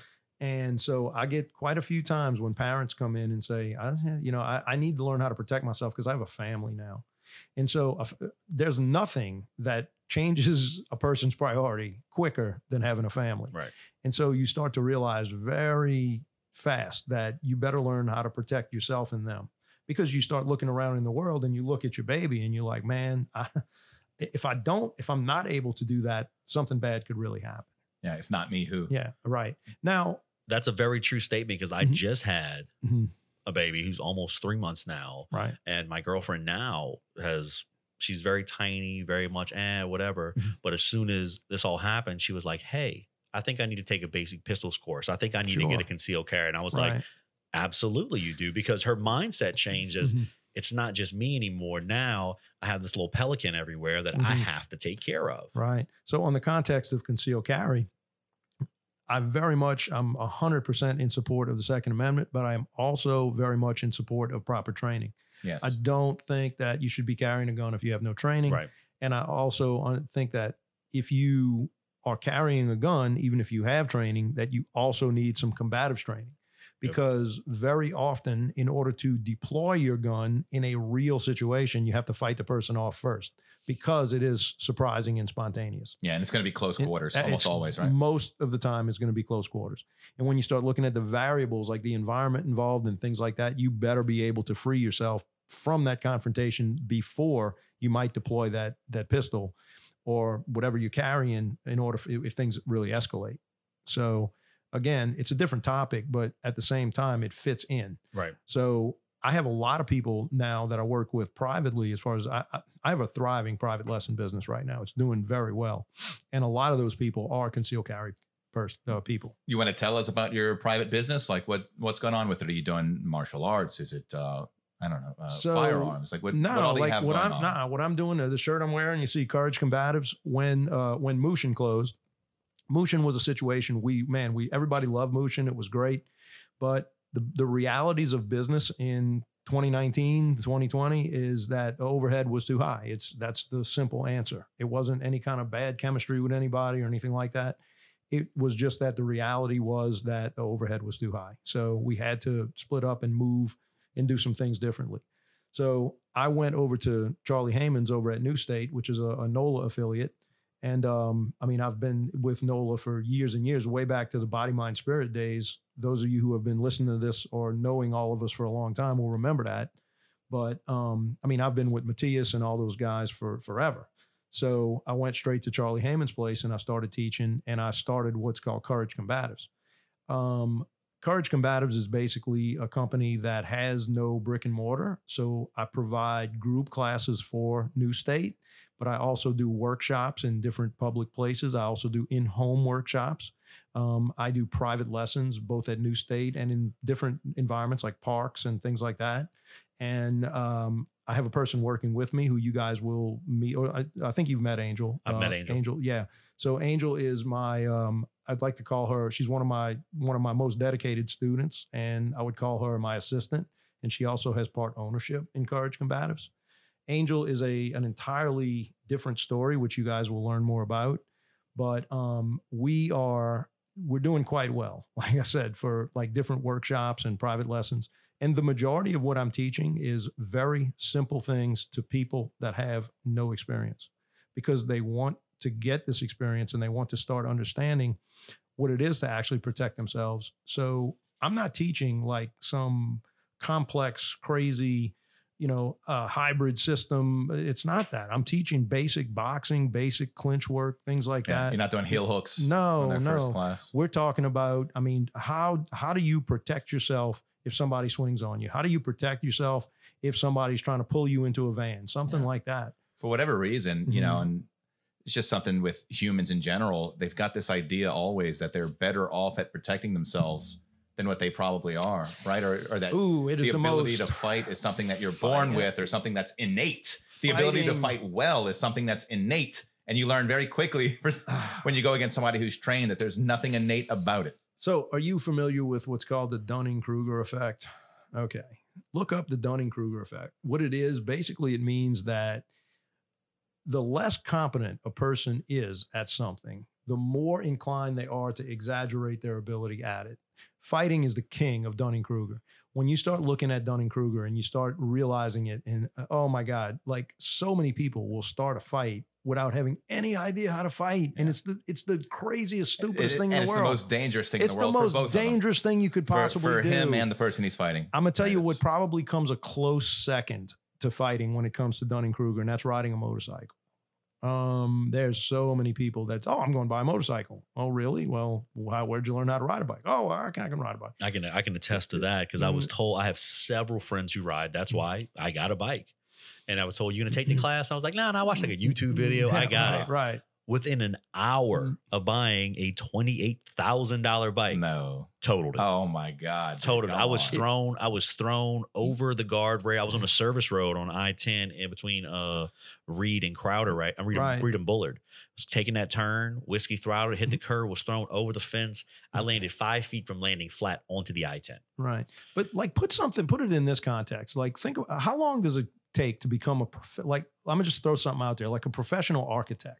I mean, like that's pretty involved. There's right? like the old Malcolm Gladwell 10,000 hour thing. Right. I mean, it takes a long time to get good at something like that. Well, fighting is the same thing. I mean, you've seen people train for years and years and years to get good at fighting. But why is it that fighting is this thing that we're just drawn to, this idea that I've got it? You know, it's something that I've born with. I've never done it, or I've done it twice in the schoolyard, but still today in my 40s, I can kick your ass. I'm going to tell you what I think it is. I think it's because it's a primal part of our past. If you look at hunter-gatherers that we evolved from, primal fitness, like running, jumping, fighting, swimming, climbing, things like that, are things that are kind of hardwired into us. And I think that fighting is one of those things that we've been forced to do way back in the ancient past. And there's a part of our brain that wants to click into that and say, I can do this. And I think that, again, that's one of the things that makes martial arts so special, is because it does tap into that primal thing. Yeah, do you think fear has a play in that with that peacocking? Is I don't want to fight, so I'm going to peacock myself so I don't have to fight? Peacocking is, it can serve, usually what it's trying to do is make someone back down. But it's sometimes not successful. Now, the thing too about this though, peacocking, when you look at that, again, that's not really in the realm of self-defense. That's more a consensual fight. Right. Like, so if two guys are peacocking and out in a bar parking lot, that's not self-defense. Yeah. It's not. You've chosen to do that. You've chosen to put yourself in this position. Where do you stand with consensual fights? You think they should be allowed? I know in some states they are Louisiana. Allowed. They are allowed. Louisiana, it's all right. As long as it's not in public. Like if you and I have a problem and we go on private property and we're not in view of the public, we can. What about a Walmart parking lot? We're away from cars. We're not causing any damage. So I know that would still be considered in public. I know some states have the mutual combat law. Yeah, where you can call the cop comes out. And you guys want to fight? I don't know. And that's honestly, what I'm getting at. I don't know as far as that, because that's certainly not true in Louisiana. We're not going to go. The law enforcement is not going to go referee your fight. No. So I'm not talking about calling law enforcement. I'm just saying you're in. I don't know, the parking lot somewhere, and you think that's something that you should be arrested for, or as long as how come? Foreseeable damage and injuries that would kill somebody. but it falls into the realm of negligence. Okay, so if you really start understanding, like we know how dangerous fighting can be, incredibly, if you don't know what you're doing. I mean, look, you could be a great mixed martial artist or a great fighter, and I hit you out of context and you hit your head on a car or a car mirror or something like that. I mean, if you're going to have consensual fights, man, do it in a place that is set up for it. Yeah. It's really that simple. I mean, now that would require some self-control, obviously, and a lot of people don't have self-control. But if two people decide to fight, I still would support it being illegal if it is in the context of a public place. If it's in the Walmart parking lot, that's a public place. Okay. If it's in someone's living room, well, that's a private place. Right. Okay. So when you look at it that way, I mean, I'm not against consensual fighting, but I'm also not for it in the context where negligence can be involved, and the variables that people won't think about when emotions are very high. Yeah, fighting on concrete when you see it like on YouTube or something like that is the worst thing, because you can be a 16-year-old kid, just one punch, you knock him out, he hits his head, and he's dead. I mean, that is and it can happen. So that would totally can happen. The negligent homicide. Probably would, yeah. I mean, depending on the circumstances, but I mean, I can tell you that. I've seen so many bad things happen when people cringe fight. Watching videos of people fighting, even if they're just boxing and they're on concrete. It's like, dude, just move it to the fucking grass, man. Like that's a world of difference. Yeah, I mean, it's laughable actually. I mean, but it is, but it isn't. It's one of those things. It could be death. It could be death. It could be. Somebody catches you with a jab, and you lose. You snap out for a second and go back and hit your head. Right. Let me ask you this: is it possible that any punch can kill somebody? Absolutely. Of course. 100%. I mean, you could be one of the best fighters in the world. You just get caught right. And of course. So it's just not worth something like that. You have to look at risk versus reward. And I mean, in the context of self-defense is when you choose not to fight, but have to. Right. Right. Or I would say a more sophisticated version of self-defense is when you actually start to learn how to predict what might become a situation like that. Because if I could teach you just a very limited few things, like a little bit of boxing and a whole lot of awareness to understand what to look for, like an example would be pre-assault cues, right? Knowing when it's kind of a reliable indicator that somebody's about to hit you, right? Like knowing how to look at something like that is very important. Also, understanding the environment for what it is. One of the terms that I really don't like because it gets thrown around all the time is situational awareness. And so I think situational awareness can only really be present if you put it in the right context. So in the context of self-defense, situational awareness means knowing what to look for that's dangerous or potentially dangerous, okay? So your brain has something called your reticular activating system. I don't know if you know what that is, RAS. Your reticular activating system is basically, some people call it like the red shoe effect. If you buy a pair of red shoes, you then start seeing red shoes everywhere. So your brain begins it's like when you buy a car and then you start noticing that car everywhere on the street. Well, the thing is, like when I tell you and you're a little bit trained of what to be aware of, you start to see these things in everything. And so you can make better predictive judgments based on what's happening in the ebb and flow of your environment. Whereas a lot of people with no training, oddly enough, they're not able to spot those things. That's kind of like what you told me that one time. I think we were somewhere and you were like, "You carrying?" I was like, "Yeah." I was like, "How can you tell?" And you were like, "I just notice. I look for imprints. I know who's carrying a weapon." Yeah. That's. I mean, and I was like, "Am I carrying wrong?" You were like, "No. I just saw it." But like sees how you're going into a room and looking around, just your mannerisms. I mean, also too, if I'm about to get into a confrontation, like there's a couple of things that I teach people to do. Number one is to become aware of your breathing. Now, I know that sounds really abstract and crazy, but breathing is the bridge between your mind and your body. When your mind does crazy things, then your body does crazy things. And when your body does crazy things, your mind does crazy things. It's like an infinite loop. Right. But breathing is the bridge to be able to actually gain management of that. And so breathing is actually the key to fear management when you start understanding it. So there's basically a psychology of fear and a biology of fear, all right? And the thing that links them is breathing, okay? So becoming aware of your breathing is one of the first small victories that you can do to be able to control yourself so that you can make good decisions under bad conditions, right? So do you think that's learning to understand and accept the fear and to use your fear? Is that a part of self-defense? The fear isn't going to go away, but your ability to act can seriously be affected by, again, a rhythmic, regular breathing cycle. There's a reason they have something called combat breathing. And soldiers use it, policemen use it, firemen use it, a lot of first responders, any doctor, like medical people use it too in a high stress situation. The thing is that, again, you have to have the clarity to make the right decision with the right judgment. And the way to do that is to understand how to short circuit that biology of fear and the psychology of fear, because fear can really freeze you up in much different of a way than you might if you're entering a combat sport. Again, it's scary to step in a cage, but it's not the same thing. If you have your 5-year-old with you and you're walking to your car and then all of a sudden you have this confrontation that you didn't ask for. Right. Very different situation. Right. So when you understand that and you realize how to manage those things, that's really a big part of self-defense, is learning that and understanding it and learning how to put it into play. So one thing I teach people in workshops, I tell them the way to practice this. If you think about daily life, one of the things that throws you out of your comfort zone most often is driving. When you're driving, somebody does something crazy and it pisses you off and you become angry. The first thing you need to do is become aware of your breathing. So you start to set an anchor to where when something starts to go amiss, you immediately bring your attention to your breathing.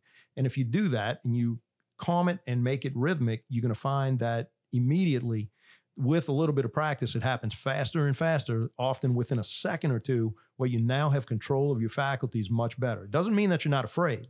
It doesn't mean that you don't have that spike of adrenaline and fear and chemicals that jolt through your body when this happens, but it puts you in the driver's seat, and it puts you, when you understand it, it puts you in a challenge mindset rather than a mindset of where you have no options.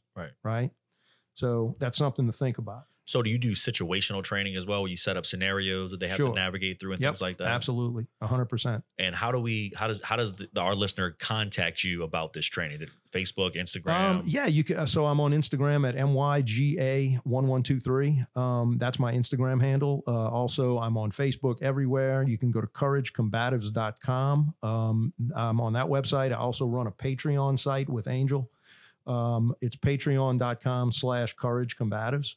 And for a very low fee, like $10 a month, I put almost all of my lessons online. Perfect. So I do that. Again, Courage Combatives is really thriving when it comes to that. And when I think you guys may at some point in the future have Angel on, she'll elaborate more on some of the projects that we have in the future.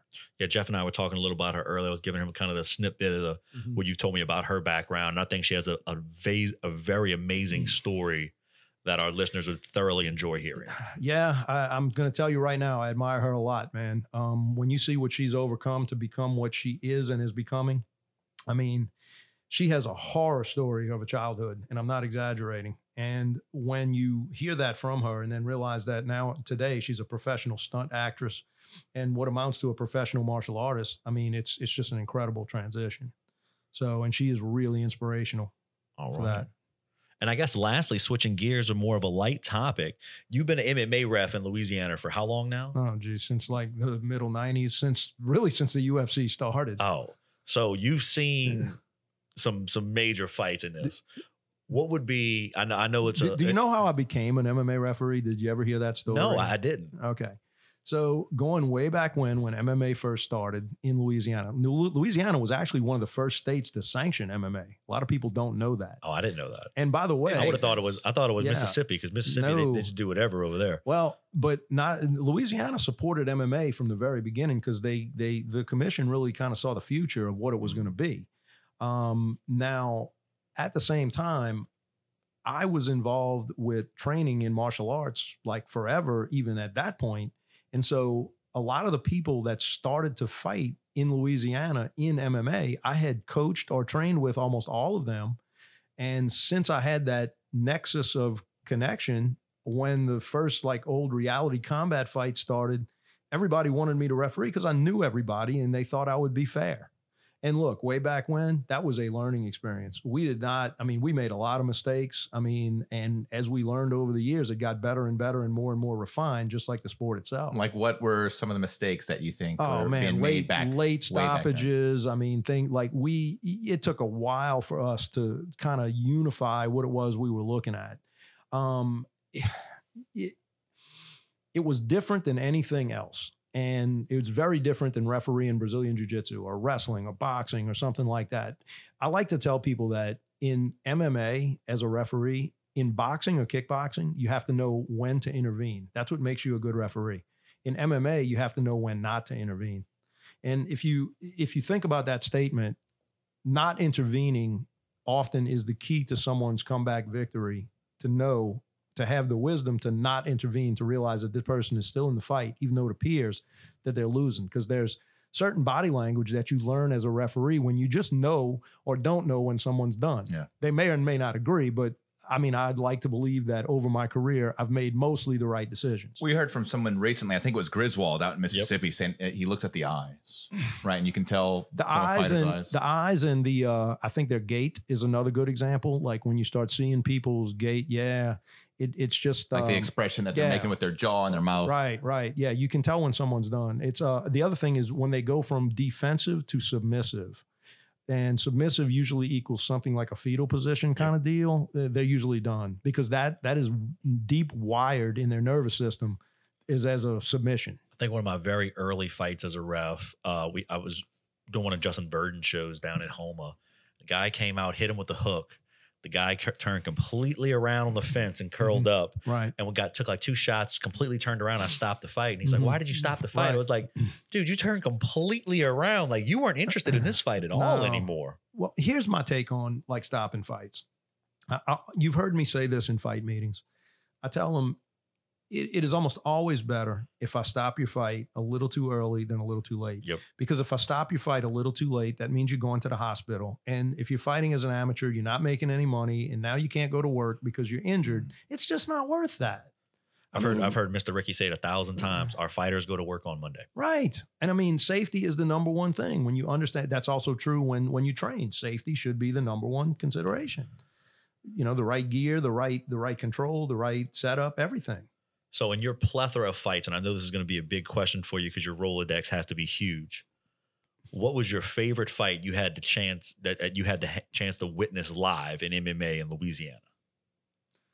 Oh man, that's a challenging question. I knew it was going to be a big question have for to you. Rolodex that.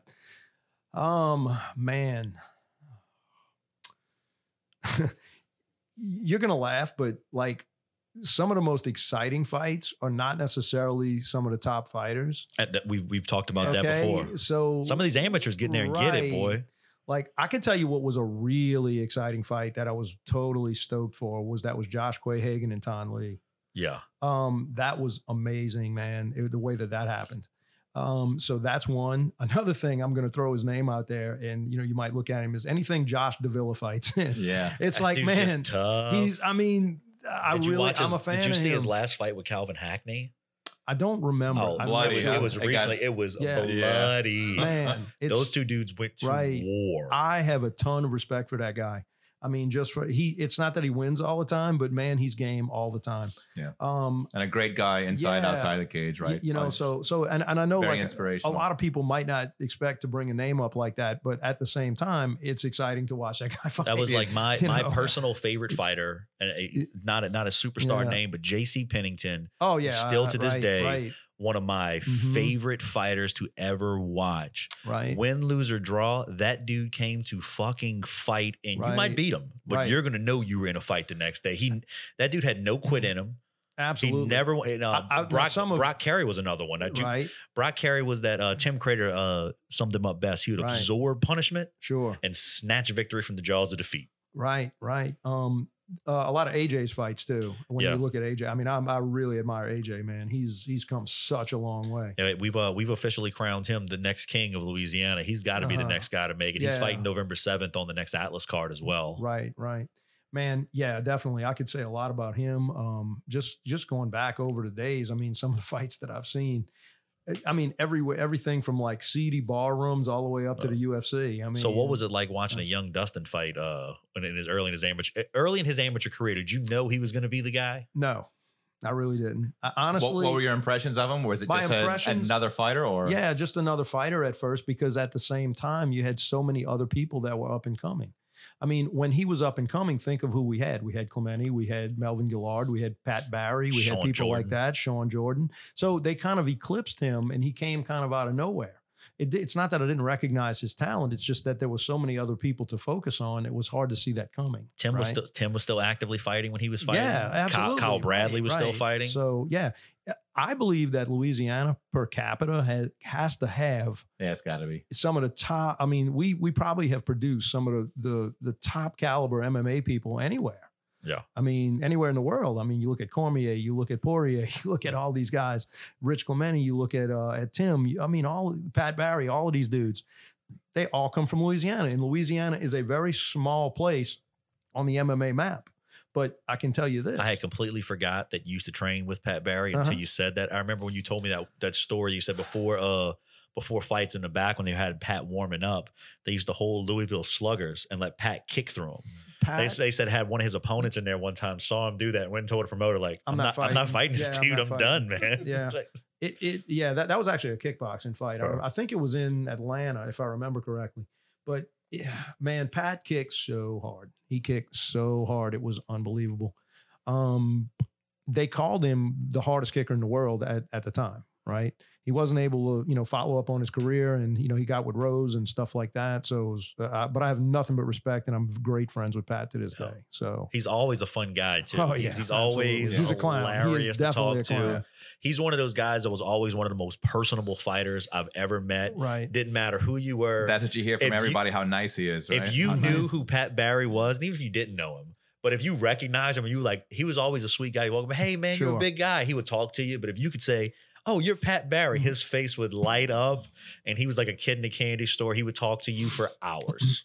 Funny thing about Pat, and Pat would agree with me. Pat is terrified to get in a street fight. What? Absolutely. Pat has told me that many times. He's like, man, he goes, I'll fight in the ring all day. He said, but I am terrified to get in a street fight. And I don't disagree. I mean, that's a reasonable thing to say. I mean, that's crazy because I've heard stories from other people that are really good friends with Pat that when he first got with Rose, like she was coming up and they weren't making much money. So Pat would take fights in the UFC, no training camp. He's like, I didn't even care if I got knocked out. Right. Said I would go in there, fight, make money so we can continue to train. Sure. So to hear that he was scared to get in a street fight is like, man, but I guess, there's so many other factors, like you said, like you don't want to go to prison because you break somebody's neck and you let Pat Barry hit a regular guy in a bar. That's going to be a tough night. Something else as far as self-defense that I didn't mention earlier, but I think I should, is that there was a time when I was bored one day and I decided, me and my old boss, we were talking about martial arts and about how people are claiming to teach self-defense. So I got the phone book and I started calling different martial arts gyms around the state. And I started asking them, you teach self-defense? And they said, yes, we do. And I said, okay. I said, can you tell me where to find Louisiana's law on self-defense? And I called roughly 100 places. And do you know how many people could tell me? One. Damn. I believe, if I remember correctly, it was some school in Alexandria. The guy said, well, of course, I teach self-defense. I have the law RS 1419 posted on the wall. All my students need to see it and understand what it means, because if I'm teaching them this tool, they need to know how to apply it in a legal way with good judgment. I was like, that is the correct answer, right? One of the first things I do when I teach people is teach them what the law actually is. And if you're teaching self-defense and you're not doing that, you're doing your students a very big disservice. Wow. I mean, the gap, it just seems like there's always going to be that gap. But what we can do with good training and being more knowledgeable is constantly try to bridge the gap, trying to bring it closer. Correct. Absolutely. Oh, man, it's been great talking with you, Myron. I think we've learned a lot here. Definitely excited to get Angel on and listen to her story and everything. And guys, we give Myron the biggest recommendation. Definitely look him up. Courage Combatives. Learn how to protect yourself, you and your family. These are things that every person should have. These are tools that the average person should have, because as effective as you think you may be in a fight, if you're not training, I promise you, you're not. No. Follow us on Instagram. My personal Instagram is MYGA1123. And we have also Courage Combatives on Instagram. Just look that up. It's one word and you can follow us. So, and you'll see Angel as well. When she comes on, she'll actually give you all her handles and all too. Yeah, Myron, this has been absolutely amazing, man. Incredibly insightful and pleasure to have you here. Do you want to stick around? We're going to talk about UFC Fight Night, Hall versus Silva, coming up this Saturday. Nick and I are going to give some picks. You've been around the MMA and combat sports scene for as long as anybody. You want to stick around and I'll stick around and talk a little bit about it. Again, I'm not that familiar with this card because I've had a lot going on lately because I've been super busy. But go ahead, knock it out. Awesome. All right, guys, we'll be right back with our picks for UFC Fight Night, Hall versus Silva.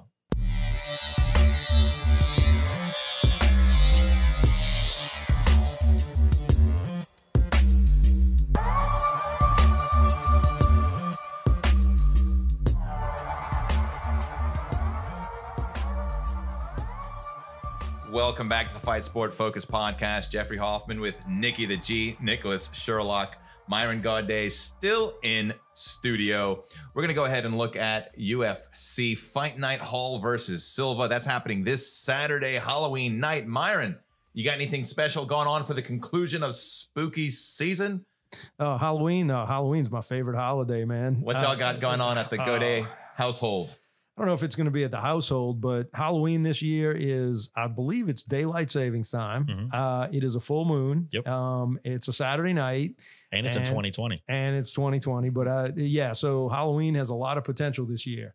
Normally for Halloween, I'll go to different parties, different things like that. I've also been to quite a few pagan festivals that are basically Samhain, which is the history of Halloween. That's another story. But so I can't say I don't know if I will or will not be watching the UFC, but I will have lots going on. I'll tell you what, if there were fans in attendance for this fight, right, that would be a great show. Oh, absolutely. Yeah. First up on the main card, we've got Bobby Green taking on Thiago Moises. Green is the -270 favorite. Moises comes in at the +210 dog. Moises actually fought for Atlas Fights back in 2015. He fought against Jason Knight here in Mississippi. So I remember his name. Yeah, I'm not too familiar with him, but I thought I Brazilian guy fighting out of Florida. And as Atlas does, they get guys from Coconut Creek to come in. So a little bit of a local connection here. Okay. I'm going with Moises by decision. Nick? I think I'm going to go with Moises by submission. Calling out the sub. I think so. Wise call. Next up, we've got Maurice Green taking on Greg Hardy, right? Ex-NFL Pro Bowler. The Prince of War, a.k.a. the Kraken. Big fan of Greg Hardy. 6-2-0 with 1 no contest. Hardy's actually coming in a pretty heavy favorite here at a -315. Green, the +245 dog. I'm going with Hardy, man. I think he's going to get it done early. That's typically how his fights have gone. He lost that decision to Volkov maybe in his last fight, right? So it's either he's getting it done early or, he might lose a decision. I think he's got more than enough here to take out Maurice Green. Yeah, I think Greg Hardy with the heavy hands. Yeah, I will he's getting better. He's getting better every time. He's a natural athlete. Right. It's just taking time, to develop. Sure, absolutely. I would agree with that. Yeah, in the third act here, we've got Kevin Holland taking on Mahmoud Muradov. Holland 19-5. He's the -165 favorite. Muradov is making his UFC debut. I'm going with Kevin Holland. He's I've talked with him a few times. He's a friend of the Fight Sport Focus. I think he's going to get this one out. Nick? I think I'm going to go Kevin Holland as well. Just super athlete. I think he's on the rise right now. Yeah, and he's fought some really good competition since he's been in the UFC. Yeah, he hasn't had a cakewalk. Yeah, he's won 6 out of his last 7. And look, he's beat John Phillips, Gerald Mearshart, Anthony Hernandez, Joaquin Buckley, who got that crazy head kick knockout over Impa Kasaganai 2 events ago. I remember that. That was pretty. Yeah, and also Darren the Dentist Stewart last. So like Kevin Holland has been taking out some huge names. I think he's got more than enough to get it done Saturday night. In the co-main event, dude, we've got Andre Feely taking on Bryce Thug Nasty Mitchell. This fight was just announced, I believe, last week. So it's a really nice treat to have here on Halloween night. Feely 21-7, but he is the +140 dog. Bryce Mitchell, a perfect 13-0. He's coming in at the -170 favorite. Not only am I picking Mitchell. They got him at 13-1. Yeah, so Google's got it all fucked up. I don't know why. Bryce Mitchell is undefeated. Okay. Maybe they've got a little bit of the Mystic Mac going on, and they're gonna. Oh, okay. They're predicting my pick to be wrong here, but I'm going with Mitchell. I'm going second round submission. And hear this, gentlemen. Hear this. I'm going with the second round twister. Second round twister. Yeah, and this is why, because he's got only the second twister in UFC history, right? But he's fought in the UFC 3 times. That fight of the night performance against Bobby Moffett. In his second fight, he got the twister. And the third fight against Charles Rosa, he was inches away from it like 3 or 4 times in that fight. Super close to locking it up. I'm calling it, man. I think I'm going to go. I agree with you. I think Thug Nasty's going to get it done in the first round by submission. All right.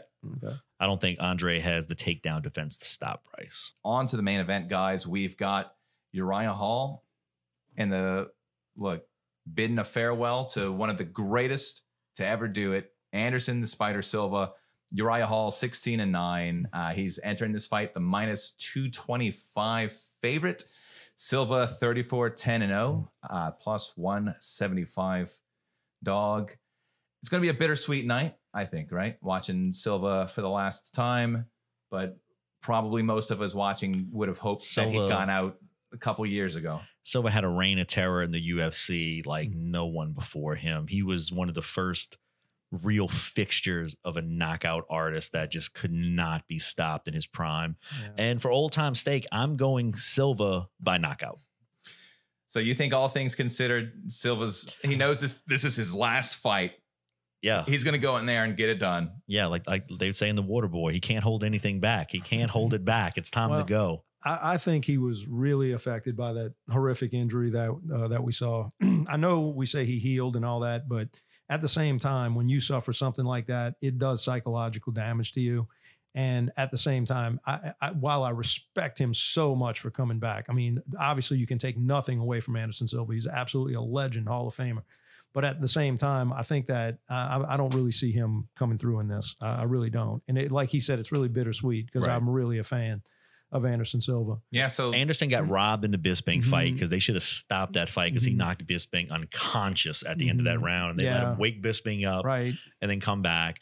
And then Anderson had a phenomenal showing against Izzy. I mean, Izzy could not put him away, and he put everybody else away. Oh, no, I'm not taking away from his the possibility of this. For sure, anything is possible. But at the same time, I think Hall probably has a little more horsepower at this point to be able to put him away. Yeah. Do you think what I think is going to happen? I think Hall is going to be more aggressive, trying to put him away. Yeah. And I think Anderson still got a little slip left in him, just to slip and rip him. And I'd like to see it. I'm not going to lie. I'd like to see it. I'm a fan of them both. What a way to end a career. Anderson could knock someone out. Sure. I'd love to see Anderson Silva get the victory here. I agree. One of those Chris Lieben 64 hit combos to the face. But let's face it. I don't know that we've ever seen a fall from grace in any sport, nonetheless MMA, than what we saw from Anderson Silva. I mean, we talked about it earlier, the 2,400-day reign as middleweight champion, 16-fight win streak, and from 2006 to 2013, he was absolutely invincible. Yeah, right? We had never seen anything like that. Even in the first Chael Sonnen fight, like he proved he could take a beating and he will still fight. And then with the Chris Weidman fight, the first time, the first fight with Chris Weidman, I think Anderson was lazy, and I think he was playing with Weidman and had his hands down and got caught, and that was it. And then and then in the rematch when he came back, the horrific injury Myron was referring to was when he threw that kick and Weidman aggressively checked that kick and broke his leg. That was a picture-perfect check that was done. I mean, that was very calculated. Yeah, you still have people chirping online saying Weidman didn't break his leg. Myron is the Muay Thai guy here. He'll tell you that. No, Weidman broke his leg. Absolutely. And harping on that fall from grace. I mean, you see with a lot of guys who maybe they're getting past their prime and they'll lose a few and they'll get one back here and there, and they might lose another and get one back. And we're not seeing that from Anderson Silva, from that one punch from Chris Weidman. As you said, he's kind of Anderson Silva with his hands down, which he did often, toying with Chris Weidman. And it was a left hook that caught him, knocked him out. And since that punch, Silva's won one fight, and that was in 2012. Yeah, it's painful, man. It's painful to hear and see. Because as much as I am a fan of his, I mean, there comes a time in the fight game, though. I mean, as we age, it's time. Yeah. It's just Father Time, undefeated. Exactly. I'll say this, and this is in no way really designed to be directed at Anderson Silva, but you remember in Rocky when Mickey said this is the only sport, or maybe Rocky said it. He said this is the only sport when you're guaranteed to end up a bum. Like if you continuously keep pushing the envelope like that when you get older and older, I mean, like, bask in your victories, be the legend that you are, and stick with that. You gotta know when to hang it up. Live your life, but again, I'm not saying I'm not excited to see him fight. Absolutely. Do you think that the last 7 or 8 years has done anything to tarnish the legacy of Anderson Silva? No, I don't think so, because I think of what he is in his prime. I mean, you know what? I'd give you a good comparison of Fedor. Okay, Fedor had some losses at the end. Do you think that tarnished his legacy? No, I don't. I mean, I'm looking at both of them as just legendary in their status. But I agree that just from a personal health standpoint and a personal well-being standpoint, I mean, it might be time to just say, okay, I'm going to be the legend that I am. I agree with that statement, because just like Dan Henderson's one of my favorite fighters. When I think of Dan Henderson, I don't think of the law. I don't think of Daniel Cormier suplexing him. I think of him knocking out Fedor. I think of him viciously knocking out people in Pride. I think of him throwing that that flying elbow smash into Bisping's face. I think that was the end of Bisping's career. Right. He took some years off Bisping's life with that shot. Yeah, I think so. All right, Nick, what else do we have, man?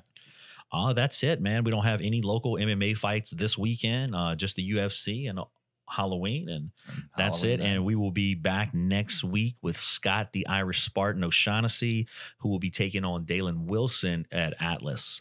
So good show next week. So till next week, once again, Myron, thank you for coming out, being a part of our first live studio guest. We really appreciated you being here. I appreciate you having me here. Yeah, thank you so much, Myron. It's been great. 11th episode of the Fight Sport Focus podcast in the books. Guys, don't forget, follow us on all platforms, Facebook, Instagram, Twitter at Fight Sport Focus, and visit our website, fightsportfocus.com. New episodes going down every week, so subscribe to and share this podcast on Spotify, iTunes, Google, or wherever you get your podcasts. Until next time, I'm Jeffrey Hoffman. This is Nicholas Sherlock. Thank you for listening.